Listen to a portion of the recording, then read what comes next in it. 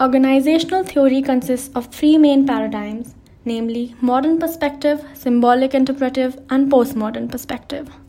Now, as we all know, that having everyone on the same page is not possible. Therefore, all these theories differ from each other.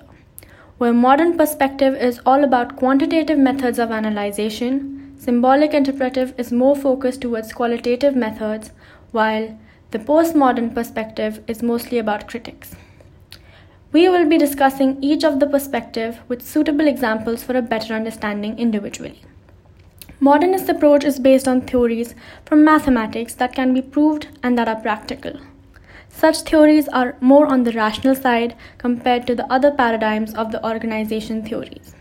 According to Max Weber, the questions and queries that connected the nature and character of modernity lets the society have a special place for science and a rational view. Modernists do not believe in the approach taken by symbolic interpretive, that is, the social approach. Rather, they stick to the statistical approach, which is organized and based on results. As stated by F.W. Taylor's theories, every piece of work performed by a specific individual should be observed and analyzed scientifically and should not be based on trial and error. Every task to be performed in an organization should be planned, and the equipment and the working material should be standardized. The quantity and amount of work should be decided by objective study, and the management should share the gains of productivity with the workers while expecting them to work with discipline and loyalty. Taylor also suggested separation of planning from operational work, and that the management should concentrate on planning the job of the workers, and the workers should only concentrate on performance of work and productivity. Modern perspective is based on the five senses. There is no involvement of intuition or emotion. What you see and hear is what you act upon. In modern perspective, theories take a very causal approach towards organizational situations. In a modern organizational theory, technology can affect the relation between the employees and the final output of an organization.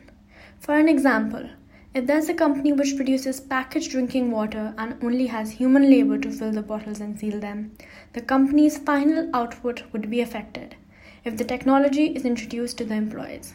Technology would cut time and increase production in the same time compared to when done manually, thus affecting the final output, which can also be termed as phenomenon of interest. Now coming to the second perspective that we all call symbolic interpretive. Symbolic interpretive is not like the modernist approach and is mostly based on intuition and emotions, unlike the modernist, which is strictly based on the senses and eliminates anything which comes into consideration through emotion. Let's break this down into the simplest form for a better understanding. Symbolic in a day-to-day life means a symbol, something that represents or tells something, whereas interpretive means to understand something or to figure out. When we put together the definition of symbolic and interpretive together, that is exactly what the theorists do in this approach. Through this approach, researchers want to reconstruct the whole structure through observations and participations rather than having a hierarchical approach like that of the modernist. But as the universe goes and nothing can be perfect, this approach has flaws too. The theorist has a high risk of deriving results by merging two cultures, that is theirs and the employees. Other than this, the study that is done on a single employee or a group of employees is very small to derive such a large conclusion for the entire organization.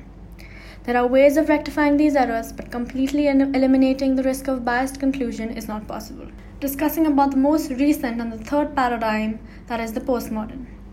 Postmodernists reframe the ideas and theories of modernism by taking an aesthetic stance or a critical approach. Postmodernism is about critics. It is very different from the modernist and the symbolic interpretive approach. They don't talk about five senses or emotional understanding. Instead, they are more focused on figuring out either appreciation or criticism of what is wrong and right. Postmodernists believe in exposing the upper-level managers or any manager who has several numbers of employees under them, and that how they misuse their power to suppress thoughts and voices in order to maintain the hierarchical system. They believe in finding solutions rather than the cause of the problem. Postmodernists encourages the suppressed voices and thoughts so that the rest of the workforce could have their basic human freedom or rights to work under a healthy system. This way, they believe that an organization can give their best performance and can have the desired phenomena of interest.